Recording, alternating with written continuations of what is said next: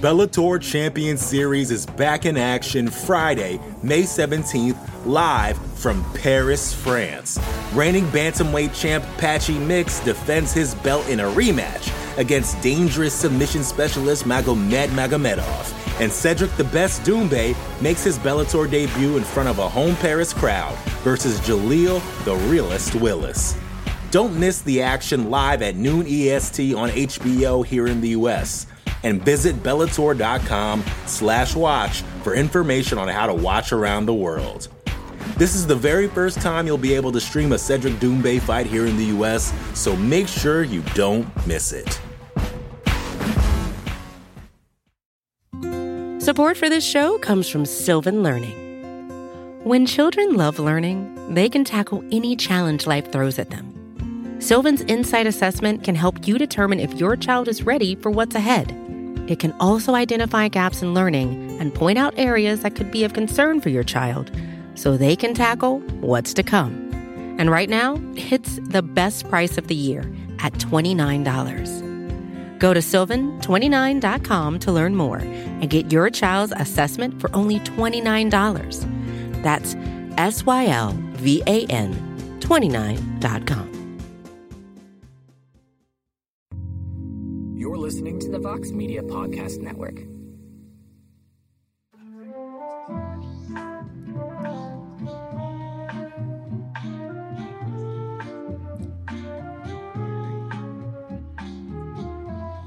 All right, everybody. It is 9:58 p.m. Eastern Standard Time. UFC Vegas 28 has come to an end, and it ended with a ferocious knockout by Jairzinho Rozenstruik, with just 1 second left in round one against Augusto Sakai. He is back on track, and we're here to react to this barn burner of an event. Is that what we're going with here on this barn burner of a post-fight show here on MMAfighting.com? We are live on YouTube, Twitter, and Facebook.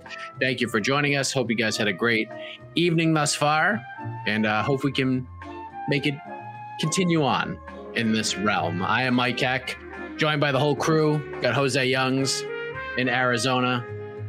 This fight card was a table. We got Alex Cayley. How would you describe this fight card, AK? It was 14 fights long. It had 2 heavyweight fights at the end of it. That's my description. That is my very accurate description of this card. You cannot dispute it. And how would you describe it, Casey Lyden, on the ones and twos? Intriguing. Oh. Well, there you have it. Intriguing it was for a little while. There were some moments where it was intriguing. There were some moments where it was not so intriguing, but the night ended in a big way. And the first round, the first 4 minutes and 45 seconds of Jairzinho Rozenstruik versus Augusto Sakai was pretty much what we expected. And then Jairzinho just got mad and landed that 1-2, the left hook, right hand. That was it. Sakai went down. He was bleeding.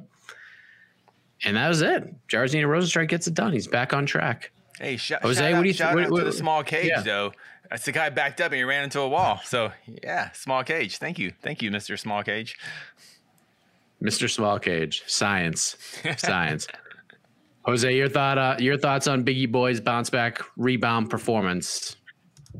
Well, if we're talking about science, it's obviously the crystal brought him to victory. No, but actually I was going to say seriously, but I was serious right there. So what am I even talking about? Anyway, it lasted quicker than I thought. I think I picked a third round knockout, TKO, whatever, or some sort of stoppage, just based on Augusto Sakai's last fight against Overeem, where he looked really good for about 2-3 minutes, and then Overeem's just veteranship just kind of took over, and he pieced him up en route to I can't even remember what round he finished, but it wasn't in the first round, obviously, to my recollection. And then we've seen Jairzinho have slow starts against Overeem. We saw him have a very slow fight against Cyril Gane, but then we've also seen him have these just like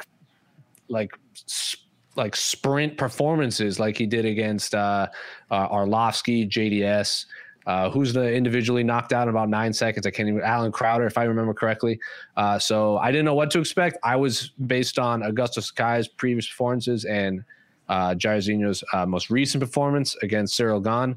I thought it was going to be, Augusto kind of blows his gas tank early, and then Rozenstruik kind of takes advantage and finishes in the third. But another, I don't know, atom bomb with 1 second to go. I think that's kind of a specialty right now. I'm going to save some because I did Twitter reacts for the site, and I think there's a fun matchup that doesn't make sense ranking wise, but there's a certain heavyweight that had some negative things to say about Jairzinho Rozenstruik's performance.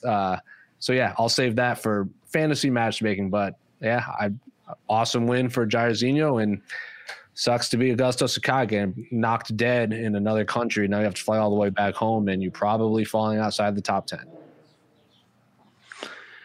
I'm going to maintain a semblance of professionalism here after watching the New York Islanders score their third goal. So the Bruins are out of this game tonight. It is now 2-2 going into Game 5. I'm going to forget about all that and focus on Brian Keller. I blame Brian Keller. Yeah, I was going to text him and talk a bunch of crap tonight, but I decided now I'm not going to do that because it's 2-2. Fun series, by the way, if you're a hockey fan. But AK, your thoughts. What did you think of Jairzinho's performance tonight? It's exactly what we expected. We know he's a patient guy, counter fighter. The reason he lost the Cyril Gane fight is, there's a bunch of reasons. There's a bit of an athleticism gap. Cyril Gane is also a really technical fighter, and that fight also kind of went as we expected. We were all kind of like, it's a good matchup, but it could be a bit of a staring contest, a bit of a spar, and that's how that turned out. This would have gone a similar way if not for that late knockout, because Sakai was doing the smart thing. I'm circling. I'm poking away with leg kicks, and hopefully I can get him to come in and I'll counter. And Rozenstruik is similar in that sense as well. He's like, well, I'm waiting for an opening to counter. And he's just found his opening first. He found his opening first. That's his gift. He has that ability. As we said earlier, he can both finish in the first 10 seconds, but also he can wait for that right moment. As he did in this one, and as he kind of did in the Overeem fight. I know that wasn't his best, certainly was not his best day, but obviously he did enough to officially get the win, and really mess up Overeem's face in the last few seconds. So yeah, look, he is who we think he is. Should this change anyone's perception of him as far as now I really believe he can be a real title contender? I don't know. It was a good performance. But as we were kind of previewing the show, we're we don't know if this fight gets anyone on this card closer to a title shot in their division. That's probably true of Rozenstruik as well. Casey, I feel with Rozenstruik, it's interesting because it reminds me of I'm sure you've seen the movie Happy Gilmore, and Happy's playing in the tournament, and on the first hole he drives the green and then he 6 putts, and then on the second hole he gets a hole-in-one on a par 4, and he's like, wow, I should just do that every time. And I feel that's what Rozenstruik did tonight. The patience and all that stuff. It's he gets it on the green and then he 6 putts, but eventually the ball will go in the hole. And then when he's like, you know what, it's so much easier just to get the ball in the hole off the tee. He just opens up when he as soon as he's ready to open up and be like, dude, I'm done with this. He could just end the fight. So I find it very strange. Why don't you just do that the whole time? I know you're a counter striker, but I feel if he just got a little more aggressive, he would end a lot of fights very quickly. And I feel we'd be talking about him in a different place right now. Do you feel the same way, or is he doing everything right based on his experience and where he's going in his career at this point? He's fighting he's fighting Biggie Boy fights. If what you're describing is a different fighter, to be honest, that's just not him. To me, he kind of just lulls you into safety. You just Sakai, he starts out real tight. He's throwing the leg kicks. He's really, he's on edge. But then by the end of the round, the round's almost over. It's okay, we're about done with this. Let's go into the second round, and that's when Rozenstruik just kind of saves all that energy and just kind of has that one explosion, and that's all he needs. Rozenstruik used the cage well. He backed up Sakai along that cage, and when he had to get out of the way, he ran into that cage, It wasn't far enough away to get around that left hook. It hit him. It'll be interesting. I don't want to say it's an early. I know no one's saying early stoppage, but if the ref wanted to just let a couple more ground and pound shots go, what ended with 1 second left, who knows what happens? But it is what it is. It ended. I think AK said it. I mean, that's kind of. I don't think we learned very much. That's Rosenstruck, and I don't.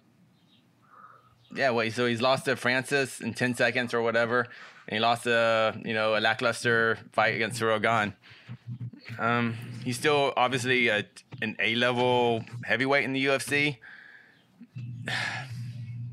I don't know. I really don't know. I don't think we. I know we like to learn new things about fighters after a fight, but yeah, I think we're kind of in the same place with them. Can I say that I think Herb did a good job with a couple of the stoppages today. I want to. We're very quick to criticize him, and I do think he is. I do think overall he's not a great official, but when he does well, I do think, or does his job, I do think it's worth pointing out. I thought the stoppage was fine. It's like you have to ignore, of course, how much time is left on the clock. That's not the referee's responsibility, right? So that was fine. And then I actually thought I saw him taking some flack for the Fiorot Ricci stoppage. Maybe Ricci took a few more punches than she needed to, but I thought the stoppage was just at the right time. He could have stopped it earlier. If he stopped it earlier, I wouldn't have complained. I thought we were going too early. Yeah, no, it's the opposite. I definitely saw people complaining because she was taking a lot of shots from Fiorot, and she already had like the size disadvantage. So it was just like a bad video. It just looked like she was getting beaten up. So I think some people were like, oh, just wave it off like earlier, and I thought that was just right. So two bits of props there for Herb Dean. I thought those stoppages were fine. Yeah, I had no issue with that stoppage either because even it was a mercy stop. Ricci got back. Yeah, Ricci actually got back to her feet. She tied her up a little bit, and then as soon as Fiorot got loose and started throwing again, Dean was just like, "Nope, we're done. I gave you a chance." Now she's starting to land again and see it. She and Herb stepped right in and stopped the fight. Ricci was still defending herself and throwing kicks. I mean, it was like she threw a kick, and I mean, I didn't like the stoppage, but I knew who was going to win the fight, so I didn't care either. Yeah, yeah. I mean, it was we didn't need to see any more. It was just going to get worse and worse. He gave her a chance to stay in it. As soon as she started throwing again, he stopped it, and I think that's fine. So good on him. How about Marcin Tybura, gentlemen? 5 in a row. Walt Harris seemed like he got everybody fired up. Everyone's getting excited. And then Tybura takes him down and stops the fight with less than a minute to go. And Walt Harris loses again. Tybura has won 5 in a row. I don't think anybody's stock improved more probably in this entire night than Marcin Tybura, for being honest. I think Ponzinibbio and Baeza was a tremendous fight, but in terms of individual stocks rising, where it puts them in their respective divisions, I think Tybura is probably the guy, right? At this point, am I crazy saying that? He's top 10 now, so I don't think anyone else broke into the top 10 on this card. So yeah, you're probably right in terms of stock. AK shaking his head. No, I'm shaking my head just thinking why was he ranked higher? What's his big win that put him? Alexei Oleinik. So Alexei Oleinik was his big win, and that put Walt Harris in the top 10.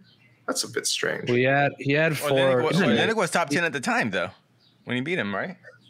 I guess that's what I'm saying. It seems so long ago now. It was like a 10-second knockout, and before that, he had he's getting 50 he had a 50-second knockout over Spivak, right. Then before that, he did win a split over Andre, but I know it got overturned for USADA, and before that, he knocked out. So he had 3 or 4 knockouts and a win over Arlovsky. So I don't know why he was ranked higher.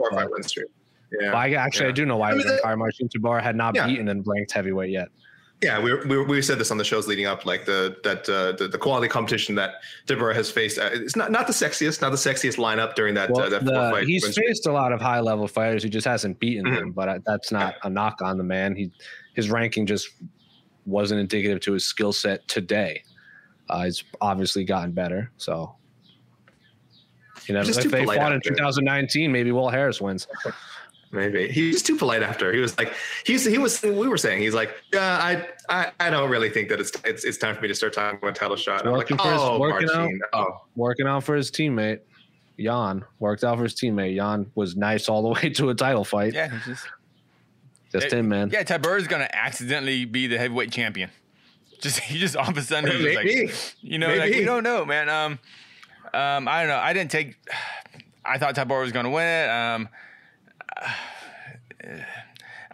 It was just facing Walt Harris at this point in his career and his life. I mean, I said coming into this, the story is gonna, no matter what happens in this fight, the story is still gonna be Walt Harris, win or lose. There was on Twitter Reacts, there was one tweet about Marcin Tybura, and all of the tweets were about Walt Harris winning or like supporting or losing. Yeah. And that's why I don't. Walt Harris. I mean, but Tybura looked good. To me, he didn't look like a world beater or whatever. Like when I say world beater, like a top 5 heavyweight. Like I think Rosenstruck would mess up Tybura pretty good actually. But and Sakai, honestly, I think Tybura is kind of like right around there. But I just thought Walt Harris looked really bad tonight, and I know he looked good for about 30 seconds or so, but that's not enough. And it's just, to me, whatever Walt Harris indicates tonight isn't the Walt Harris that we thought was the potential title contender, a year and a half ago. That's just it's a different person for a lot of reasons. He reminds me of Ovince St. Preux, where I think he would be really good if he went to like a really high level MMA gym. From what I like, because when he fought in Jacksonville against Overeem, we could hear his that was obviously one of the first pandemic cards. We could hear his corner, and his corner was not doing him any favors.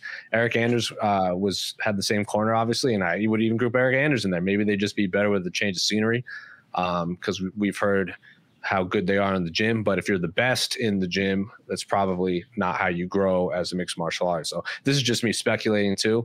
But yeah, Walt Harris is also almost 500 record. He's like 13-10. Didn't he get cut from the UFC at one point and then fight his way back? Yep. It's maybe he's just not. He hits really hard, and if you can avoid that, you can beat him, and that's pretty much it. Yeah, this was the blueprint for beating Walt Harris, but even quicker. We thought, Tybura weathers the round in the first storm, and then gets a takedown in the second, either wins by a submission or TKO or wins a decision.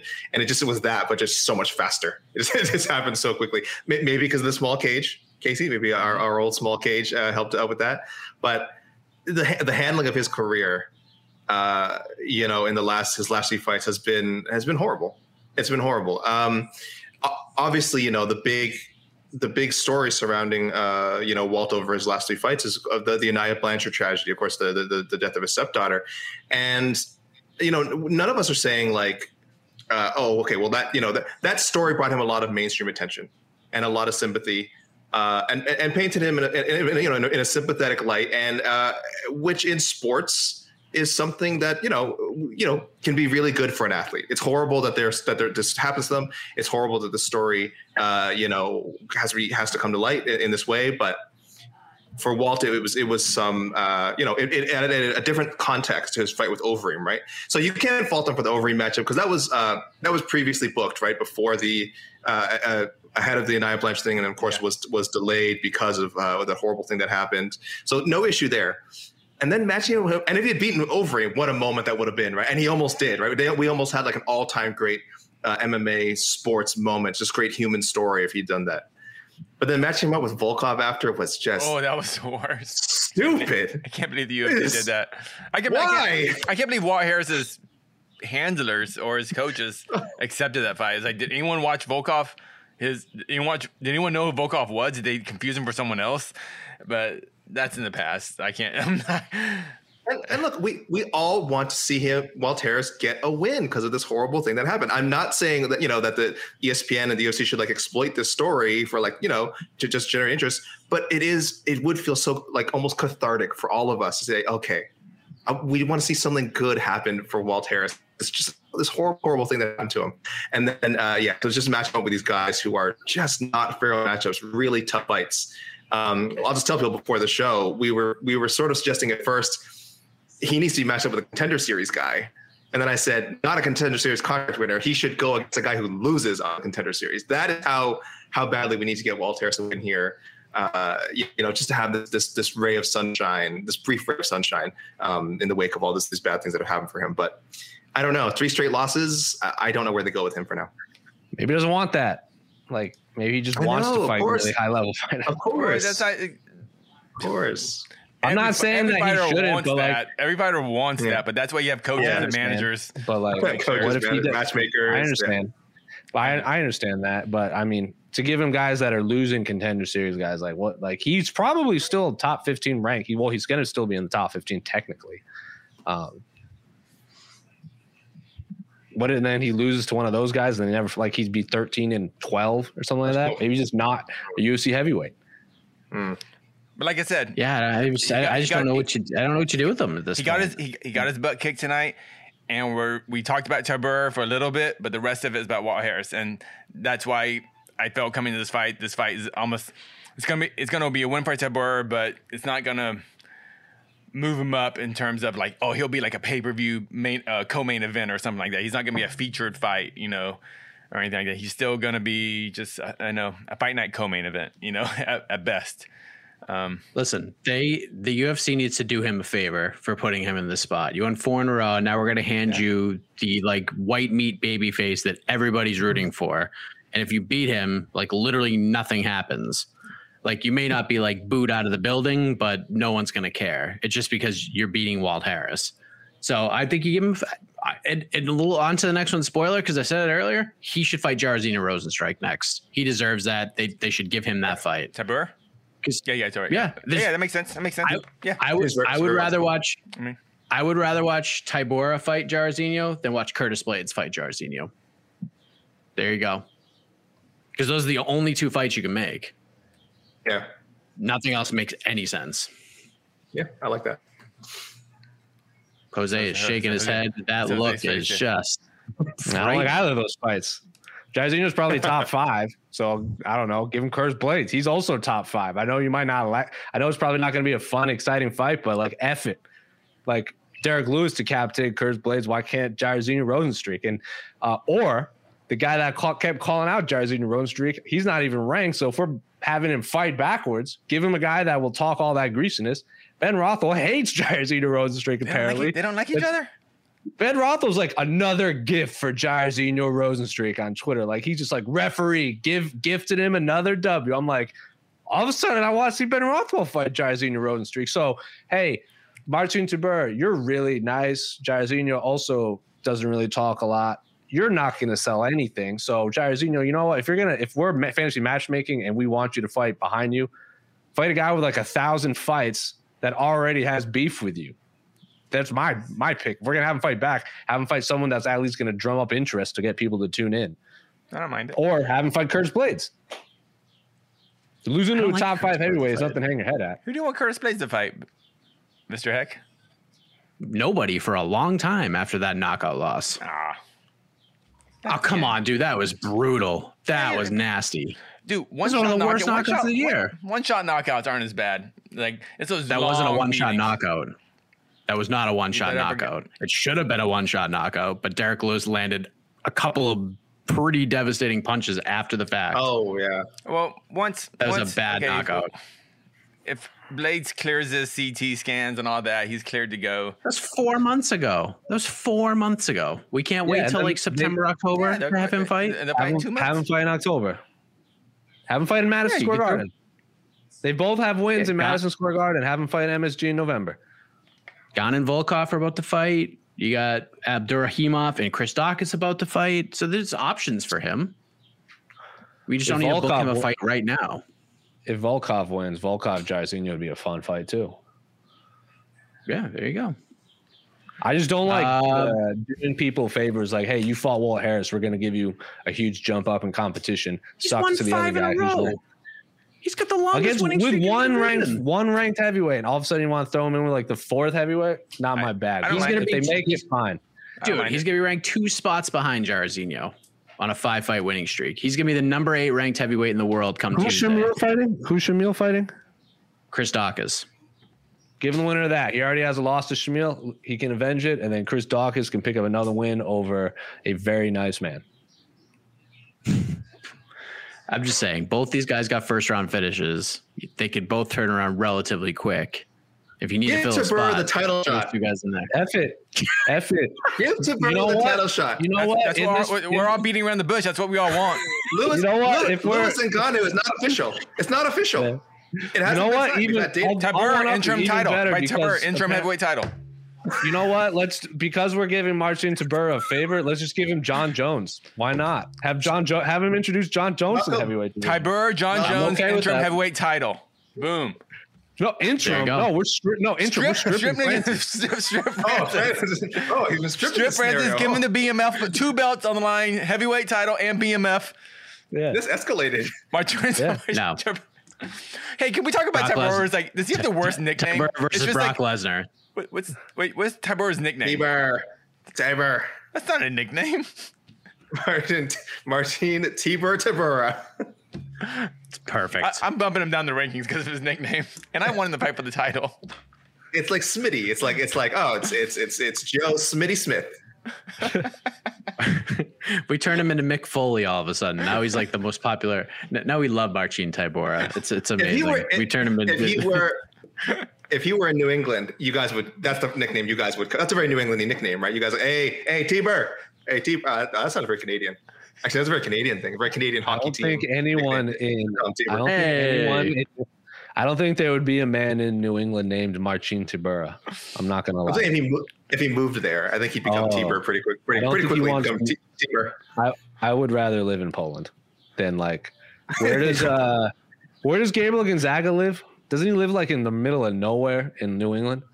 He's like in really? He's in Massachusetts, but like like the middle of nowhere. And then like Glover Teixeira lives in like a real random place in Connecticut too. For whatever reason, MMA fighters move to just random cities in New England for no reason. Because you got gym space and it's probably cheaper. I don't know. They turn a lot of these warehouses into gyms. Beautiful fall weather. Beautiful autumns. The Bellator Champion Series is back in action Friday, May 17th, live from Paris, France. Reigning bantamweight champ Patchy Mix defends his belt in a rematch against dangerous submission specialist Magomed Magomedov. And Cedric the Best Doumbé makes his Bellator debut in front of a home Paris crowd versus Jaleel the Realist Willis. Don't miss the action live at noon EST on HBO here in the US. And visit Bellator.com/watch for information on how to watch around the world. This is the very first time you'll be able to stream a Cedric Doumbé fight here in the US, so make sure you don't miss it. Jose may know the answer to this question. I don't know if any of the other gentlemen have seen this, but we have bonuses. I saw. We have bonuses. People are going to be upset. Okay. Have you seen it? Have you seen it? Fight at night's easy. Right? Fight at night's easy. Yeah. Okay. All right, Casey, can you guess the performance bonuses? Performance bonus has to go to Montana De La Rosa and Rosenstruck. That's the only one. You got 1 out of 2. You got 1 out of 2. Montana didn't win? None of the ladies won. Marcin Tybura. Oh my God. Mankind, Cactus Jack, Dude Love. He got the other bonus. You didn't say champion. Future champion. John Jones's next opponent got the other bonus. All right. Yeah. That would have been nice for Montana because that was a really. I love what she showed. Should have given it to tonight. both ladies. Honestly, No. Both ladies should have got one bonuses. lady. I think one lady deserved it. I think the other lady she just did what she was supposed to do. Yeah. Jared, this goes with Casey's level of competition has to matter a little bit, and it's no disrespect to Rishi. I actually think Rishi will look really good when she actually goes back down to 115. She's not a 125. She looked miniature. Oh, God, no. And credit to her. Less than a week's notice. That's just right. They had to find a strawweight. Otherwise, there's almost I can't think of any flyweights that would have been able to make that on 3 days. So they'll give her another shot at strawweight, and then we'll see what she can do. But she looked pretty good. Actually, she looked all right against it. Much better. Ferro wouldn't have done that against her original opponent, what's her Marina Moroz. Yeah. If she wouldn't have done that against Moroz, yeah, of course she would have got 50K. Oh, yeah. And then we'd be talking about her in a much different light. But I mean, I know I'm sorry, jumping down the card now with Faro, but she just did what she was supposed to do. I didn't really take too much from it, to be honest. I know everyone's like, whoa, but competition. Casey's just down on man. Poor Fiora. Yeah, but doing what she needs to do. You know, she could have gone out there and just tried to steamroll her, but she was very calm, cool, and collected in there. Picked her shots. Was very patient. You know, that's only her second UFC fight. I know she's got a long career in combat. That was sport. Ricci's first fight. So, I mean, she wasn't fighting. You know, she wasn't fighting a veteran. That's what I'm saying. If she would have done it against Moroz, we're having a much different conversation. If she could have done it against Moroz, but. Right, but this isn't like Yusuf Zalal going from like one opponent and then getting Ilia Topuria on less than a week's notice like he did. This is like it's you know, it is what it is. Like you're preparing for a certain fighter, you get a completely different fighter. Yeah, and she got still got to change. She gets things 2 up. checks, and then you know they have more highlights for her. And actually, from the UFC's perspective, this is awesome. Like it's because no one's gonna when they look at the highlights, no one's gonna go, hey, that she was only a week's notice. That's not even near her weight class. We're not gonna remember that, you know. But they had the highlights for her, and then her next fight will be against a tougher opponent. I would love to see her against Lipski actually, but I think she deserves someone right outside that, you know, outside that top 10 for Faro. Yeah. Oh, I know. There's only one opponent for her. There's only one fight to make and one fight only. What? And I will tell you tomorrow and on to the next one. I think that's my wild card. That's my wild card pick, and it's a doozy. Strikers, because we haven't against Lipski just strike. So, but and if AK really thinks about it, there's one fighter on this roster that I have had this kind of relationship with in terms of matchmaking. Oh, you already know who it is. Yes. You know who it is. I'm not going to say it. I'll guess it on tomorrow's show. Remind me to guess it. You know who it is. You definitely know who it is. I think so. But yeah, De La Rosa, I would have been fine with her getting the other bonus over Tabora. I love Tabora, but again, I think her first ever knockout, that's pretty cool. Yeah. And just the aggression and killer instinct she showed on the ground today. Oh, that was fun to watch. It was a great performance. Yeah. I thought Lipski was going to win. And I was like really impressed by De La Rosa. I kind of gave up on her, to be honest. But as far as like a top contender at flyweight, I'm not saying she is a top contender, but what she showed tonight can make me believe that, though. She has time. She's young. Yeah. What is she, like 26? 26. Yeah, she's young. Because I believe we talked about the line, and a lot of people commented on the line. Minus 260 was the line on Montana De La Rosa heading in that fight. A lot of people thought that was too wide. I thought Montana was going to put her away quick. Or either at second. I thought Montana was going to finish her. I thought she was going to submit her. I didn't think she'd TKO her. Her striking's gotten way better since going out to Elevation. Yeah, that's what I mean. I was like that was an improved version of her tonight. I thought we were going to see an improved version of Lipski, with her being at ATT. Maybe it's not enough time right now. I still have faith in Lipski. I think she's a very marketable fighter and really good. But yeah, De La Rosa surprised me tonight, and I like being surprised. Yeah, she needs to be like either the Duchess of Violence or like the new Queen of Violence after that performance. Like that first elbow she landed, that was nasty. Busted her right open. Mm-hmm. Good performance, man. She looked real good. She deserved a bonus tonight. She got the big fat hose job, as we like to say on this program. But I would be before we go to the peeps, we have to talk about the fight of this night. Miguel Baeza versus Santiago Ponzinibbio. Good God almighty. That was so much fun to watch. Unfortunately, the middleweights had to follow it, and it was kind of like Chris Jericho and Triple H trying to follow The Rock versus Hulk Hogan at WrestleMania. Like, it just doesn't matter what fight it is. You know what that was? That was Henry Cejudo and Sergio Pettis following Justin Gaethje and Eddie Alvarez. Yeah, that's probably a better example. And then immediately after, Alistair Overeem got his head decapitated. That's why no one remembers Sergio Pettis. That's right. There's nothing that you could have done, but that fight was not good. But let's talk about, Ponzinibbio Baeza was awesome. First of all, AK, did you agree with the judges? Yeah. I had last 2 rounds for Baeza. For Ponzinibbio, excuse me. So no issue there. this whole thing definitely lived up to what I remember on one of the I think the Q&A or the preview show. Someone was kind of asking like, what's a deep cut for like fight of the night, and we all think really hard because all of us were just like, it's going to be Ponzinibbio and Baeza. Like we can give you other answers, but we're really just doing it for the sake of the show. Like none of us really. I think I might have even said, I'm sure it's on record, I might have said Dolidze and Staropoli. I don't know, something, or maybe I said Rodriguez, Todorovic. Either way, whichever one I picked, it wasn't close to anywhere near what Ponzinibbio and Baez delivered. It was just, I love this fight. I think some people are already kind of asking like, oh, were we just caught up in the moment? Like when we were kind of looking at it as a potential fight of the year candidate. We'll see. Obviously, we'll see 6 months from now. Does it make the top 5? I don't know. Maybe it doesn't make the top 5, but is it in the talks for the top 5? Easily. It has everything you want. It had great action. It had a story. It was like, after the first like 5 minutes, people were like, yo, Ponzinibbio, he doesn't look good. Those leg kicks, he's done. Those calf kicks, he's done. But you could see him really like not panicking. He wasn't panicked. He was slipping only because of all those damn ads on the mat. And then he was finding his range. He was losing. Yeah, he just didn't have the muscles on his feet were just all messed up. Yeah. But he adjusted. He kind of tightened up his stance and everything, whatever he had to do so he could still be effective on the feet. And he really just started cranking up the pressure. And he did it against a guy who he knows is less experienced than him, who hasn't been in the wars that he's been in. That's how a veteran wins a fight. Baeza, I think Baeza is the more skilled fighter. I think Baeza is a more skilled fighter.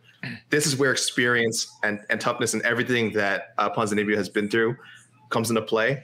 And I loved that he did not accept that he's down around like, oh well, I'm just outclassed tonight. He's like, nope, I'm the better. I think I'm the better fighter. I'm coming back. And Baeza was right there with him. Just didn't have that extra gear tonight, and that's fine. He was nothing wrong. He fought an amazing fight, and Ponzinibbio was just better. This will be a very pivotal night in the career of Miguel Baeza. Like, however he responds to this will probably write most of his career. Like if he bounces back with a win, you're just like, oh boy, like that was a learning experience. He took everything from that and he grew from it. And I feel like he will. Like, I don't feel like his stock drops at all. And Jose, I want to get your thoughts on the fight. I tweeted out, this was very Josh Emmett versus Shane Burgo-esque. Like this is a 3-round fight that when we run down like our year-end list, like this will be on the list. Like this probably won't win, but you had to put like, we knew Josh Emmett versus Shane Burgos wasn't going to win, but we knew it had to be on that list. I feel like this fight kind of is right around the same level, if that makes sense. Yeah, I mean, after this fight ended, I was like, God damn it! I wish there were 2 more rounds. Imagine 5 rounds of those 2 men throwing down. Maybe Miguel Baeza wins just based on youth. Maybe his body doesn't just fall apart after in the final 2 rounds, and Santiago's does. But yeah, it's rare when a fight that we all kind of earmark is like the people's main event and lives up to it, and this blew all expectations out of the water. I think I didn't pick this for a fight of the night. I thought the winner of this would get a performance bonus. I thought someone was going to get stopped in this fight, and maybe it would have been a double bonus at best. But one of the better fights we've seen in a long time in terms of competitiveness, because like the fights between like Jiri and Dom Reyes, or like Holloway, Cater, even like Oliveira, Chandler, Barbosa, Burgos. These are the ones that are just like off the top of my head for like possible fight of the fight of the years type stuff. Even Poirier and McGregor, for as long as it lasted, those had finishes. It didn't really reach the end. This kind of reminds me of the he just fought on this card. Davis, Mason Jones, like that fight card, like the previews, preview shows and the Q&As for that. We were like, there's no possible way this fight isn't at least fun. Might not win fight of the night, but it's going to be an epic fight, and we kind of earmarked that. It reminds me of that too, like just a 3-round fight where they're just beating the soul out of each other, and then they both leave. I remember like their entire bodies in the octagon, and they go home $50,000 richer. So it kind of reminds me of that as opposed to the others because of levels of competition and all this kind of stuff. But yeah, fantastic fight. Blew all expectations out of the water, and I can't wait for either man to return to the octagon and fight whoever, because that was a high action fight all around. Yeah, there's been some really good 3-round fights this year. Some really fun ones. What did you think of it, Casey? As an astute martial artist yourself, what did you think of these performances by both of these gentlemen? Yeah, it just rolled, like you said. AK said, it kind of had the. Well, I think why we see a lot of kind of in boxing and in films and everything is because in boxing, since the fight's longer, the fights tend to have more of a story. It's not you have up and down. You can kind of give rounds away to come back later. And this fight, but MMA, we had that today. I mean, after the first round, I'm like going, dang, Baeza, he's going to be a champ in a year. Holy moly. I guess, I was thinking Ponzinibbio is done. I guess, he had a good run, but I don't think we're going to see him, in the rankings, very much longer. Then, I go get a soda, come back. I'm like, holy crap, Ponzinibbio's got it. He's coming back and like, maybe more than any other combat sport, experience and just being freaking tough counts for so much more. And that's what Ponzinibbio had in this fight over Baeza. I'm not saying Baeza doesn't have the toughness, but he just couldn't find it, I guess. And Ponzinibbio he had it. He wanted it. He needed that win. It was a great. If I had a story, I love prospects versus vet fights. Perfect placement on the card, and great fight. Won't win fight of the year, but definitely when you have those little honorable mention, paragraphs at the bottom of the article, this fight would definitely be one of those. The numbers were pretty wild in this fight. First round, significant strikes total, by the way. Santiago Ponzinibbio outlanded Miguel Baeza 121 to 104. So very, very close. Round one, Baeza 39 to 15. Most of those are the nasty leg kicks that he landed. Dude. And then Ponzinibbio just got pissed. Round two, 47-27 Ponzinibbio. Round three, 59 to 38 was the third round in terms of significant strikes. Wild fight, man. So good. He landed almost 60 significant strikes in that last round. He landed 53% of his strikes. He's 59 of 111 in round three. Do leg strikes count as significant strikes? I'm not even. Do they? Yeah. It depends. It depends. Okay. Yeah. Oh, I hope so. I hope they count. That's all I'm saying. You know how many leg kicks? I don't know how many leg kicks Miguel Baeza landed in that fight. What? Take a guess. Landed at least 25, right? AK, you got a guess? That was gonna be my number, but I'll go higher because I'll say 35. Jose, 1 million. 43 prime numbers. 44. Dang. 44 of 49 leg kicks. Dang it! I missed one. I was keeping track. That's a lot. Your counter was off, Jose. Your counter was off. That's a lot. That's when he landed. Ponzinibbio landed some good ones too. Mm-hmm. He landed 11 of them, but all of those counted. Those were all brutal, deep, and nasty. This will make Miguel Baeza better. This will be a fight when Miguel Baeza now goes on like a 5 or 6 fight win streak. We're gonna look back and be like, what was his last loss? I'm gonna be like, oh yeah, that fight with Ponzinibbio. I hope he doesn't get a massive step up in competition again. And all of a sudden, he's the Edmund of the welterweight division, where he was kind of earmarked as his title laterally instead of yeah. So all of a sudden, he's 0-2 against like high level welterweights, and we're like, oh, was he even good? Which clearly the answer is yes, but I would like him more. You guys know what I'm saying. I don't want him to go 0-2. Yeah. And dude, there's no. I think there's no shortage of welterweights that Baeza could face. Who's it? Oh man, I had someone that I wanted to watch same fight. I can't remember who. Such as him and Kondo would have been really fun. Yeah, but then like the other part of me that's like, I don't want to see Condit fight a guy like Miguel Baeza, but now he's fighting Max Griffin, so all bets are off at this point. Because Max is an animal too. That fight could have been just as good. I mean, like I said, Condit's got that toughness and that experience too, which is what I think why Ponzinibbio won this fight. And but either way. But Baeza, I'm excited to see both gentlemen fight again. How about Alex Morono for Baeza? That's just That's actually they're like pretty good fight. In my internal rankings, they're probably right there. Morono's.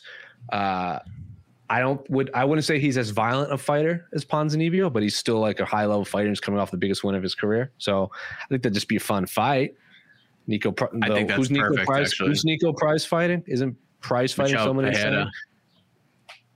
Tim Means, Miguel Baez and Tim Means, that'd be a scrap too. Tim Means Means fight. is fighting somebody. Who is he fighting? I don't know. Yeah, Means has a I think Baez, you can't really screw up the booking. Cowboy Oliveira, that'd be a fun fight too. I like Cowboy Oliver. I like Yeah. that. Oh, Danny Roberts fighting Danny Roberts. Dude, give him the winner of that. Or the loser. Give him either one. Give them both. Yeah, it doesn't matter. Baez can fight anybody, and I will watch and I will enjoy. It'll be What's fun. Gunnar Nelson doing these days? Throw him in there with the King of Kung Fu. That's always fun. Yeah. That'd But be you a know, fun but time. look at this. You know, we're more interested in seeing Baeza in his next fight. We're talking more about the guy that lost than the guy that won. I think that's really I interesting. think it's hard you know? to fantasy matchmake. I think it's more interesting to fantasy matchmake losers because winners I go agree. up, Yeah. you know? So like Santiago, like if Bilal Muhammad wins, that'd be a fun fight because Damian Maya's retiring. Who's doing Neil Magny? Not Neil Magny. He already beat Neil Magny. Maybe the winner of Brady and Kevin Lee, because they would be ranked. That'd be a fun fight. It's tough. It's tough, man. It's tough because he's knocked out Neil Magny, but then he got knocked out by Li Jinliang, and then Neil Magny pieced up Li Jinliang. There's like this triangle where they all just beat each other. Yeah, it screws up the MMA math. Yeah. And it was then perfect Tyron before Woodley's- then. It was perfect. Yeah. Tyron Woodley's gone. math Roy makes sense. McDonald's not in the UFC. Vicente Luque's probably going to have to fight way up. You know who he should have fought because they have beef before he dropped back down? RDA.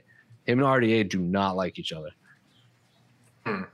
That's like if you ask Guilherme, that's a lost fight for like the Brazilian Argentina scene, MMA scene, that they hate each other. Really? I didn't know I that was a discussed rivalry. too. That fight was discussed at some It point. was. Just looking. It was. Ask Guilherme, if Guilherme's on the A side or anything like that, ask him. He's just like, oh, why hasn't that fight happened? He's been calling for that fight forever. Okay, what about? We have to do it because it is tradition at some point to mention this person's name. At least it was last year. Every show we had to mention this person. Don't do it. Don't do it. You don't have to do it. If they don't do Magny versus Chimaev, why not Ponzinibbio versus Chimaev? Cool. Love it. Awesome. That's fair. I Ponzinibbio feel like beat that makes so much sense. Ponzinibbio beat Magny. If Magny's already matched up with someone else, F it. Dude. Or he was Santiago Ponzinibbio was supposed to fight Robbie Lawler before they both had health issues. That's right. I still want to watch that fight, even though Robbie Lawler's not ranked. See, Is Jeff welterweight's Neal- great. Is Jeff Neal versus He's out Baeza? for he's taking time off. He'll be out for a while. He's gonna be out for a while. Yeah, Okay, because of his so blood infection. Yeah, blood infection. we'll let him rest up for Yeah. another few months Yes. before we start throwing All right, his let's name go to out the- there. Shall we go to the peeps? Sure.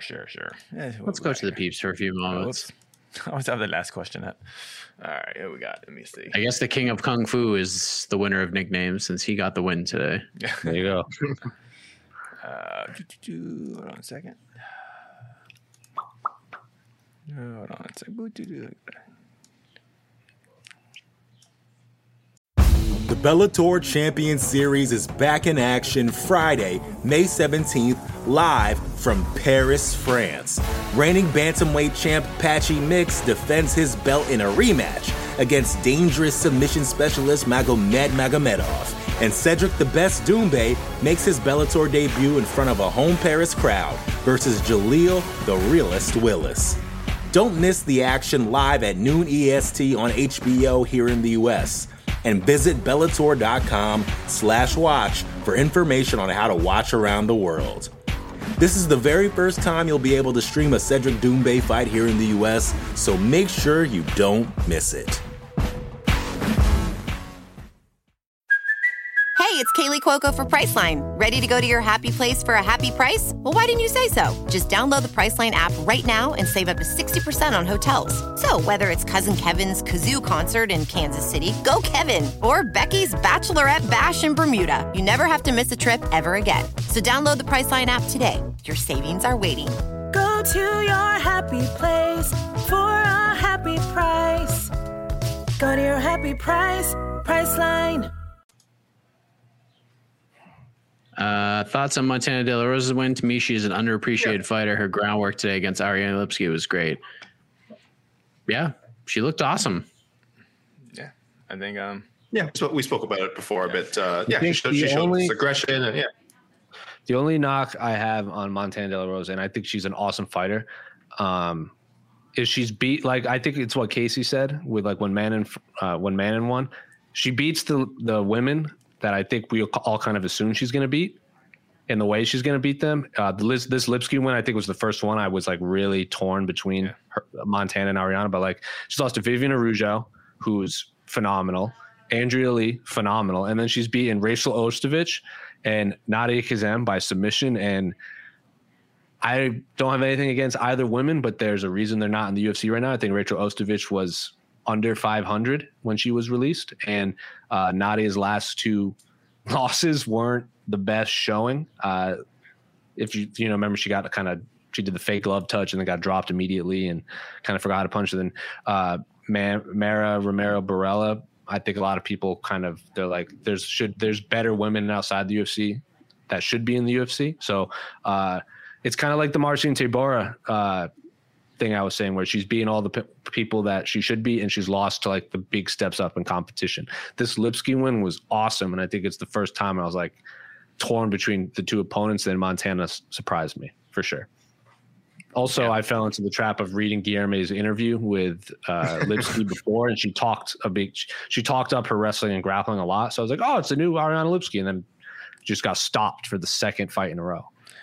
Well, I just thought her training with one of the best camps in the world, and specifically women, for women MMA. Yeah, and, like, I've seen those photos of her with all the other, I can't name all, but all high level women, 35 to 15 or so. I was like, okay, she has a great camp around her.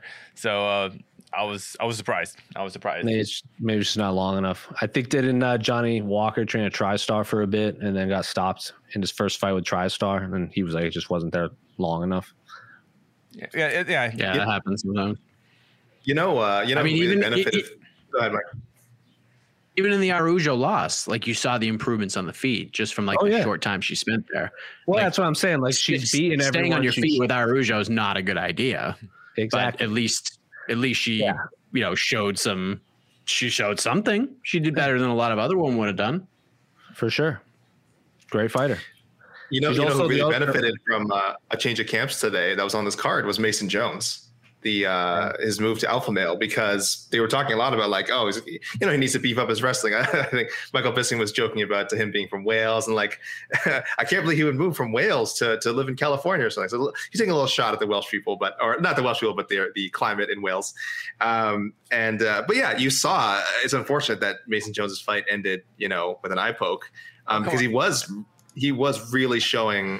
Oh, was there a question that was going to load that up, Casey? Let's talk about that eye poke. Was that a fight ender? I think we all are in agreement on that, but what else could he have done? Yeah, that fight wasn't going well for him. Yeah, I know. He's just like, you know what? If I'm only getting half my paycheck, son, you're only getting half your paycheck. Like, I'm doing Dana White a favor here. Sorry, Mason. But Mason was super polite about it after, except for, I think he didn't want to touch gloves after. I think he was a little annoyed that Alan Patrick couldn't continue. But when the referee was talking to him, he was very, like, polite. He was like, it's my fault. He's like, my fault. It wasn't intentional, but I know that I shouldn't have had my finger out there. So he probably has Sean Shelby's voice in the back of his head. Yeah, I'm telling him to calm down from Fight Island. But he looked great tonight. Yeah, he looked great tonight. He was putting it all together. He was on his way to either he's probably a TKO Alan Patrick or get a very one-sided decision win. Oddly, he's 0-1 with a no contest. So winless in his first 2 appearances. I think Mason Jones is going to be a really good fighter in the UFC. This is just kind of a weird rocky start to his UFC career. But yeah, he looked great, and I think that going to Team Alpha Male. Huge. I think it really paid off. It's just only a matter of time before he starts looking for the guillotine immediately. Yes. Yeah. Jump the gilly. Wait, let's talk about the best part of the night right here. I love that too. Yeah. Like the main card, we'd only be like one fight into. We're only gonna be one fight into the main card next Saturday. At this point. And there's 3 5-round fights. And there's 3 5-round fights in Glendale. Let's not forget that. So we'll see you at 3:30 a.m. Eastern next Saturday for the post-fight show, because you still got the press conferences as well to get to. I can't wait. If only Delete and Staropoli had gotten the 5-round treatment as well, eh? Gosh, it's not fair. Why? We're gonna have the main and co-main and Diaz Leon, probably the winners and losers plus Dana White. So we're gonna have 7 press conferences coming at most. It's gonna be a time. All right. Speaking of, since part of tonight's festivities, all right, we'll answer this. Yeah. I picked Tybura, but felt really bad for Harris. Do you think he'll get cut from this, or maybe 1 or 2 more losses, or not anytime soon? I think his next fight will be, depending who the opponent is, if they give him someone outside the top 20, 25, if he loses that fight, then we're talking release possibility. If they give him another top 15, top 10 opponent, which they shouldn't, but if he loses against someone like that level, I think he'll have a little more rope. But it's not looking good for Mr. Harris in his career right now in the UFC. It's very desperate times coming up. Yeah, heavyweights have a longer leash. It's not a very deep division. Those who are on the lower end usually are not very good. And Walt Harris, beyond his storyline, he brings a certain level of excitement to his fights. He's exactly the kind of heavyweight that Dana White and the matchmakers always talk about, where it's like one shot, like this guy's always one flurry away from beating anyone. We saw some of that tonight. He definitely had his moments of he hit a wild, like, falling back fist on Tybura, and awesome. It landed like with shocking accuracy. I don't know if that's luck. I don't know if it's just his how skilled he is. It really did land hard, though. You saw Tybura was kind of like, oh, like, wow, that really like rattled me. And then he got his defenses up. But that's the kind of excitement Walt Harris brings. So he'll have a longer leash. 1, because of heavyweight. 2, his fights are usually exciting. So yeah, I think he can lose 4 straight, maybe even 5 straight. It does depend who it is, who he loses to. Because Arlovsky, I think at one point was winless in 5 fights, I believe, and still got another chance. He is Arlovsky, but I mean, he's got a name. 3 straight knockout losses too. I think Arlovsky was losing a bunch of lackluster decisions, which I don't know if that makes it better or worse. Almost worse. Yeah, that's right. Almost worse. I don't know, but I guess losing in exciting fashion keeps you around longer. I don't know. I think Andre Arlovsky is one of those guys that will just be like, he'll just answer the phone and be like, "Yup, I'll fight whoever." So send me the check. I'll show up. And Andre Arlovsky is an expensive fighter. Yeah, he is a prize fighter. They keep him. His managers did good on him. He's raising the average salary, right? The UFC can point to like, what do you mean? Our average salary is this high because they have guys like Arlovsky around. We were in. I don't know if I told this on this show. When we were in Jacksonville, we would see Andre Arlovsky just bopping around everywhere, and I've never seen a man. Because I don't even know if he had fought yet or if he was coming off his. Had he? No, he hadn't won yet. Had he? I don't remember. Because he won his last fight, right? If I remember correctly. Bozer, right? Against Chase Sherman. Oh, Chase Sherman. So I can't remember if he had fought or not yet, but I had never seen a man smiling so much, and just for whatever reason, Andre Arlovsky just had a smile on his face the entire week, and we saw him everywhere. He wasn't even doing anything; he was just hanging out.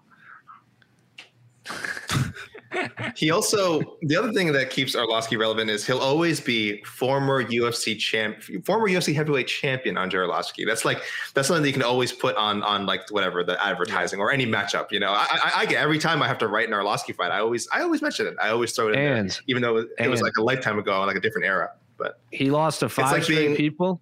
Yes. At one point, he lost to Stipe, former champ, Overeem, like former multiple champs inside the UFC, Josh Barnett, former champ, Francis Ngannou, current champ, and most importantly, fought to a decision against future champion Marcin Tybura. Oh yes, there it is. That was a good loss. Right. But at what point do champions do they reach that status where it's like an Academy Award winner who's like won a long time ago? We just don't mention like Academy Award winner Cuba Gooding Jr. in Snow Dogs 4. It's like, at what point are you not allowed to use it? Never. Academy Award winner Academy Award winner Kim Basinger. You know what I mean? It's like at some point the statute of limit. I got a lot of these guys. The statute of limitations has to run out. I feel like on these awards, but no, of course. No, man, you can't take awards away. They're there. Not in the fight game.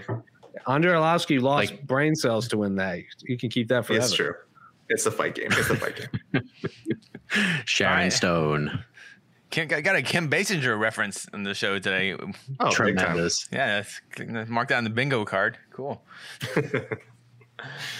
Oh God. Walt Harris is also 37, and I think he provides value to the UFC, not just with his fighting. He's very good as an analyst. I'm glad they gave him a shot in 2020, and I hope he gets more chances to be on the desk this year. He was really good at great. It. He was great for that spell of time when he was always the guest fighter in the back. Like awesome. Before the pandemic, he was great back there. He was the guest fighter in Boston, dude. Right? Yeah, he was one of them. But then like a week later, tragedy struck. So that kind of overshadowed that whole video. Yeah. We didn't talk about this real quick. Focus on the first part of this comment, not the second part, because I know Brad Okamoto tweeted that Tom Breeze had suffered panic attacks before. Do we think it's that, or was it a timing issue? Montana De La Rosa versus Ariane Lipski was bumped to the main card. Well, that's why it was bumped. I have no idea. I mean, was that the story? Yeah, I didn't see it. I didn't see that. Tom Breeze just pulled out for medical reasons, but they didn't say why. I didn't say why. It definitely was not. It definitely was not a timing issue. I was hoping that a fight would get bumped to the post. That we have a Bellator-esque post slim. Before I realized it's all on ESPN Plus, so it doesn't matter. The main card prelim doesn't really matter. But yeah, no, we can't speculate on that. A medical issue could mean a variety of things. Yes, it's certainly worth mentioning that he has withdrawn from previous fights for those reasons. But tonight, again, literally could be anything. He's pretty open about these things. I think if it is related to that, we'll find out by the end of this week. Otherwise, if we don't, it's none of our business. I'm whatever. Hopefully he's all right. Well, and I was looking forward to that fight too. His opponent's business, and that's I don't even know who is fighting tonight, to be honest. Hoyo. Yeah, I don't know very much about that gentleman, but that freaking sucks for him. So I hope. Yeah, I mean, we gotta remember these are. He was in a do or die fight too. If he lost, he was probably cut. Is he paid? I don't know how this works. I mean, I'm sure he got paid. I don't know. Who knows? I'm sure he got paid for this. Yeah. I hope so. It depends on the situation. Yeah. So. We'll see what happens. I want to get your take on this, gentlemen, because we're officially on the road to UFC 263. And a big part of the broadcast tonight that got a lot of attention was an interview that Michael Bisping did with Israel Adesanya and Marvin Vettori. And Marvin Vettori, God bless him, in his style, he looked like my grandmother's love seat with that outfit he was wearing. I mean, just so colorful, like it just matched from top to bottom. The guy just crushed it. The style was way better than the back and forth between those two guys, at least in my mind. It didn't sell me on the fight anymore. And like with those two guys, like I didn't think it like, I think everything Vettori said over the last like year sold the fight enough. Like I didn't need to see that. You know what I mean? That's just me. Sometimes it's fun. This one didn't really work for me. So on a scale of 1 to 10, Casey Leydon, what would you rate that back and forth, that interview between those two gentlemen and Michael Bisping? 1 to 10, I give it a solid 7. Mostly for Izzy's part, because I saw, I don't know. I mean, my impression, like there was something in Izzy's eyes, or like you're not like you mother, like you really, like, just like he was just almost flustered. I can't believe you're saying these things. Just I remember even, I'm when we talk about this fight later this week, in our preview shows and all that stuff, I'm going to pull some clips I already pulled from our previous Vettori post shows. And after Vettori beat Holland, I was like, man, there is no way he's going to title fight in that performance. But then I was like, I don't know. He talks a lot of crap, so maybe the UFC would do it. I don't know. Timing's everything. And then this reminded me of why he has this title shot, because he just says things. Just like I won that fight. I was like, no, you didn't, man. Like, yeah, I mean, rewatch it. Like, it wasn't that close a fight. You held Izzy for a little bit. You got beat up for mostly. And Izzy, we know Izzy is much better than that Izzy that fought a few years back against Vettori. I'm more hyped about it. I enjoyed seeing that mean Izzy, that kind of that I'm gonna finish it. Because I don't remember Izzy really coming out and saying stuff like that about other fighters, like, I'm going to finish you. Like, I will hurt you bad, man. You know? So I enjoyed it. And I enjoyed Brunson. Yeah. The Brunson's the only one. Yeah. But there was more Costa, it was almost yeah. more of a comical thing. Like, whatever, you know, you and your skinny legs and stuff, you know. He was getting real. If you watch the press conference with, this reminded me. There was no humor with Izzy to me, this one. It was just like, no, yeah. That's what I mean. Like, the maybe it's because it's also his first fight coming off a loss. So maybe it's just a different approach to Izzy. Like, he just wants to F this dude up. Yeah. If you watch the on sale ticket press conference with Izzy and Whitaker, but it was in Australia. It was in Melbourne. So like, it was like both the New Zealand and Australian crowd was there. And that was the press conference. I don't know if you saw it. They didn't do a lot of hype around it for like UFC.com because it was one of those press conferences for the people there. Robert Whitaker fan brought a megaphone to the press conference so he could yell at Izzy, even though in case he couldn't get to the mic. And it was fantastic. And that Izzy was the Izzy that was talking with Marvin Vettori. Like, he was getting mad. So I liked the back and forth though, because anytime you get two individuals and it's like Marvin, English is clearly not his first language. So he's just saying things that he's heard a lot. And we find them funny. And it's like you're yelling. Like, I'm not comparing Marvin Vettori to a child, but it's like when a kid only knows like 5 insults and you come at him with this like perfect like exchange and he just goes, yo, you're dumb. And you're just like, I don't know what to say to that, man. And then you just like respond intelligently. He goes, yo, you're stupid. And like, okay, I feel like I'm just yelling at a wall right now. I feel like that's what Izzy was doing. I loved everything about it. It was fun. And like, the best part was when Marvin's like, I know I'm going to tell you what I'm going to do. I'm going to take you like, and then I'm just going to hold you on the canvas. Like, he was just laughing about it. He goes, that's what I'm going to do. And I'm just like, it's not going to happen. No. But I love how confident you are about it. Yeah. I love how confident you are about it. It's cute. I think it's cute. No. You know, and then Izzy's like, Izzy, how you gonna win? And then he just goes, and then you just hear Marvin go, he doesn't even know. And I'm just like, you don't even know how you're gonna beat me. How you gonna beat me if you don't even know? It's destiny. It's destiny. That's what he kept saying. I'm like, I don't think you know how destiny works, my man. Well, whatever. I'm hyped for the fight. It did not. I mean, I was hyped for the fight anyway, I guess, because it's an Izzy fight, and because the very real beef between him and Vettori, which is why I did not particularly enjoy this segment. So I'll be all the way on the other side of it from you guys. Yeah, I did not enjoy the segment. I thought it was not uncomfortable, but I just didn't feel like it sold the fight very well. But it's hard to gauge. So here's what I was thinking while you guys were just talking there was, it's hard to gauge the effectiveness because if you're trying to say, okay, well, would it make someone who's like maybe not a hardcore UFC fan or who's not who maybe isn't super familiar with either guy for whatever reason, would it make them want to buy the fight, purchase this pay-per-view?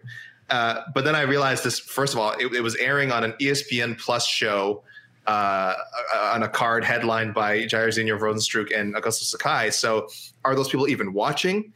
It is on YouTube. It is on social media. But again, is this the sort of thing that someone is going to go out of their way, like I'm talking about the promo specifically, to watch it? So it's almost not for bringing in a more casual audience. But that is the way I was looking at it. So maybe unfairly, but I do think it's not something that would really appeal to anyone who wasn't already planning to watch these guys fight. So that's my issue. Maybe from an entertainment standpoint, it was okay. Though it didn't do much for me in that regard either. But from a selling a fight standpoint, I thought it was just like completely ineffective. I thought it just comes off as a little bit awkward. But look, I'm on record as saying I'm not the biggest fan of Israel Adesanya's promos or whatever, his interviews and all that. I think he talks a lot, which is good. I think he has moments of these strong lines, but I've never thought that he's been like a super charismatic guy. Not as far as talking. I think he has a charismatic aura, but as far as like actual, like in interviews and doing promo and stuff, I don't think he's that great. I know Ben Duffy from SureDog tweeted Israel Adesanya's trash talk might be the most overrated single skill in MMA. Obviously, some exaggeration there, but I did agree with that tweet though. Oh, I think Izzy's horrible. I think Izzy's horrible at trash talk. That's why I like this interview, because it wasn't trash talk. This was just Izzy going, I'm just gonna. Dude, I just do not like you. I'm insulted. I just saw that he was just insulted in his eyes. I can't believe I have to. Like, this is the way I have to make my living. I have to make a few $1 million by beating you up. Okay, but I'm gonna enjoy this though. Yeah. Izzy's not a great trash talker, and I think he's just a goof. Yeah, he's just a goof. Yeah, he's just a goof. But when it's time to fight, good luck. Good Lord, Yeah, he's the most like his. He's very confident when he talks, and when I hear him talk, I'm like, it's not I don't understand what you're saying right now. But when he fights, he's just as confident, and it's like that's what sells him. He's one of those guys that I don't think he would need to talk, but whatever. Still excited. I'll never question his overall. Look, I'm on record just saying I still think his entrance for the Robert Whittaker fight, the dance. I still think that's the best entrance ever. I know some people think for UFC, yeah.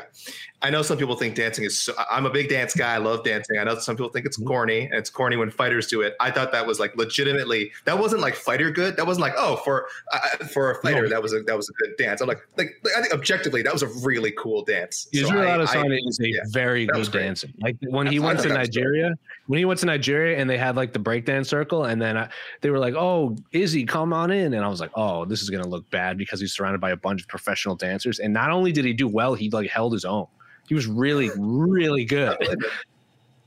Yeah. Also, I really like, regardless of whether he's like, but he's not a good trash talker. I feel like people have told him that, and he still does it, which I also appreciate, because he's like, whatever, I don't care, I'm still gonna do it. All right, it's not fake. There's not fake. I'll say. I think I'm more on the AKA side of the promo, but I did find some things that I did enjoy. First of all, I love the fact that Marvin Vettori is like, I won that first fight. Like, he's just bought in, and he's just playing that role, and he's surfing the wave. I love it so much, and he should always do that. And even if he loses a 50-43 decision, he needs to say he won that fight too, and just play that role over and over again forever and ever. We're 1-1. Yeah, we're 1-1. We're 1-1. Let's go. Like, that's what he needs to do. It's just great. Mike, for the press conference, he should come out with a belt. You just buy a belt, UFC.com, and just walk out the belt like, I clearly won. Chael Sonnen or Derek Lewis style. I'm retroactively the champion because I almost won a decision before you won the belt. Yeah, that makes a lot of sense. I actually have to do a retro robbery review this week of their first fight, just because Marvin never shuts up about it. I'm spoiling it, by the way. Spoiler. I think everyone should read it because obviously my reviews are friggin' amazing. But spoiler, no, it wasn't. So sorry. Scroll to the bottom of the article. It wasn't. No. But hey, I haven't watched the fight in a while. Maybe I'm wrong. Maybe I'll look back on it. I do not. I mean, from what I recall, it was not a robbery, but we'll see. But find out why. I think the one thing that really hurt this whole thing was that it was too long. It was just too long. Like, if you want to go back and watch the whole interview, you can go watch it on YouTube. I felt like it was like 7 minutes long. Like, these things are just like one or two questions. Like, let them go back and forth and then get out. Like, get out. Make them want more. Make them go see the fight. I think the longer it went, the less like appealing it got. The third thing that really sticks out is the fact that, yeah, it's a fine fight. Izzy's back and all that, but we all know Robert Whittaker's like the guy that should be in this spot. We understand why he's not in the spot, but he should be in the spot. And then the last thing that I thought about, and it made me crack up myself up in this room by myself, Marvin Vettori is like Nick Turturro in the movie The Longest Yard, like the remake. Like, he just, the looks on his faces, like his eyes open wide, and he just starts like randomly shadow boxing for no reason. Like, that's like, he reminds me of Nick Turturro in The Longest Yard. Like, he's just so fun. He's such a character, and it's just great. It's great in like all the wrong ways. I felt like this needed one of the, if it was better produced, if it wasn't like, maybe because of COVID restrictions, I'm not sure why they did it that way, but this needed one of those old school like HBO face-off ones. It was just like Max Kellerman at a table and both fighters on each side of the table, and it's just go. And someone basically just couldn't control the conversation because that's not his job. He just, I don't know, he just doesn't do that well. That it should have been someone like Anik or someone who could control it better. But You know what I'm talking about? Remember those HBO kind of those are great, you know, and just that's kind of a boxing and BBC thing. Like BBC does that with boxing a lot now, and they did it with I think it was Sky Sports did it with Till and Masvidal. Mm-hmm. That was the last time I saw it in MMA. Yeah, remember Joe Rogan? I think it was DC and Jones. Like they all sat in like director's chairs, like something like that. You just have them in the middle. Like it got a little chaotic and. Rogan like did his best to control it, but like something like that where it's just like the tone is, and Michael Bisping's just gonna like feed into it anyways. Like he's just gonna feed right into that fire. That's because he loves it, and he should, because that's who he is. But it's kind of tough throwing him in that spot, so I get it. I mean, I'm excited for the fight, but if it does feel like a mandatory in boxing, you know what I mean? When guys just have to fight. That's what this fight feels like, a mandatory, because we know Whitaker's the guy. But is he's got to do what he's got to do. It's a good card, man. Yeah, and that's fine. The card's really great. great. The card is great. Yeah, the card. The only problem is there's no local fighters. It's the only problem. Really? There's not one ish. Kind of. Trains in Arizona? Wow. Not really. Not last time I looked. I mean, Brandon Moreno has a lot of ties to Arizona. He talks all about it in our interview. Lauren Murphy has ties to Arizona. If you've ever been here, South Phoenix is basically Mexico. So he has that going for him. Moreno's had a lot of fights. What do you say? Like 6-7 fights in Arizona? Well, if you fought in an LFA, you've probably fought in Arizona. Yeah. How much Henry Cejudo are we going to get this week, you think? Not enough. I learned Henry Cejudo lives like right down the street from me. Like he lives really close. And I've driven by his house a few times and I've been like, that is a very gaudy truck. Oh, that is a ridiculous flag. And then I found out that Henry Cejudo lives there. I was like, that makes a lot of sense. All right. I got to look at the rest of this card. So we got those two fights. We obviously have Nate Diaz, Leon Edwards, Paul Craig, Jamal Hill, Damian Maia, Bilal Muhammad, Carlos Felipe versus Jake Collier. You know that's going to be fun. That's going to be Jed Meshu's fight of the night. Fares Ziam versus Luigi Vendramini, Hakeem Dawodu versus Movsar Evloev. That's a great fight. That's good. Injected into my body. Lauren Murphy, Joanne Calderwood, huge fight at 125, probably number one contender fight. Matt Frivola, Frank Camacho, that's going to be fun. Drew Dober versus Brad Riddell, that's going to be fun. Steven Peterson is back. He's fighting young Chase Hooper, who will be on What the Heck this week. Eric Anders versus Darren Stewart, that rematch. Run it back. Yep. Run it back. And then the AK Lee People's main event, Pannie Kianzad versus Alexis Davis, will kick us off at 135 pounds. The resurgence. I just realized Davis. Next week is going to be so freaking crazy. PFL, Clarissa Shields debuting, Anthony Pettis is coming back, Brandon Longney, Kayla Harrison. She's is that on next week's card? No, I don't think so. Shields no, that's 2 weeks. That's 2 weeks. So my apologies. This is Pettis. Pettis. But Pettis is fighting, and like the PFL card's pretty good. And then you got that Bellator card right after. No, Dougie Limes is fighting. Yeah. You know what's going to be even Wednesday? What's Wednesday? Like two media days. You got a media day. I got a media lovely. day. But listen. Don't worry about it. No. Don't worry about it. You can live stream Jose's.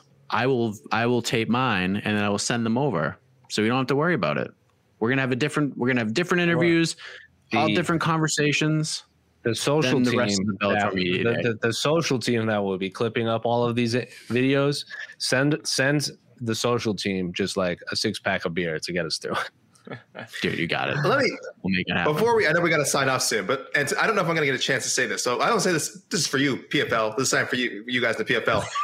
Get your scheduling right, because this isn't right. Clay Collard beats Anthony Pettis, definitively beats Anthony Pettis, and then he's the first. And then Anthony Pettis is headlining this show, and Clay Collard is the first prelim. And the same thing with Caitlin Young. Caitlin Young picks up a really good win over Cindy Dandois. Now, Cindy Dandois is headlining that show against Kayla Harrison, the 17th show, I think, against Kayla Harrison. And Caitlin Young is opening up the prelims. So I'm a little biased because I interviewed both fighters. Not that they were great interviews. I really enjoyed it. I was really excited to see them win. And then to see them relegated for their victories, after their victories, to the first fight on the prelims of their respective. What? Come on, PF. I understand name value. I know Pettis is a bigger name than Clay Collard, but Can we have some meritocracy? Could he not at least get on the main card? No. This is insane. It's not how life works. This is punishment for beating Anthony Pettis. Yeah. Is Bubba Jenkins on the main card? Yeah, he is on the main card. Yes. Yeah. I'm looking at Tapology, but I don't know if that's correct fight bout order. As far as I know, but I think Clarissa Shields' fight goes into the Bubba Jenkins fight. Goes into okay. Is Clarissa not the main event? No, co-main. You sure? No, third fight. Oh wow. Yeah. Well, I don't think she's the main. I spoke to her opponent, Brittany Elkin, and she was under the impression that it was the main. But I checked it in with the PFL, and I think they said they couldn't confirm that. So maybe Pettis is the main event. I think Pettis is the main event. He's the main event of this week's card for sure. The 10th, I believe he is. And then I think Bubba Jenkins and Bobby Moffitt is the co-main, and I think Clarissa Shields is the third fight. Dude, Marcin Held and the Canadian Gangster on the PFL card. That fight rules. Yeah, dog. That's a great fight. Lance Palmer. Look, I support the PFL. I call the PFL out of love. I'm like number one PFL advocate guy over here. I think the PFL is really good, and I think more people should watch it. And look, where else can you go to know how fast someone is punching? Speed strikes. Every time I watch tonight, I'm like, wow, gosh, was that punch 12 miles an hour? Was it 11 miles an hour? I wouldn't have to ask if I was watching the PFL. There'd be a graphic on screen telling me. So, UFC, come on, let's get some. That ground and pound was 11.6 miles an hour. Dang. What was the PSI on that choke? What was the PSI on it? Should he have tapped? Because I saw a guy in the PFL. There's a PSI of like 50, and he didn't tap. So. Oh, no, don't play me off. But I will say PFL's broadcast team is phenomenal. Really good. And Florian, they spent a copious amount of money on their arena or cage or whatever. They have like a screen that goes like 360 degrees around the top. It's like $1 million.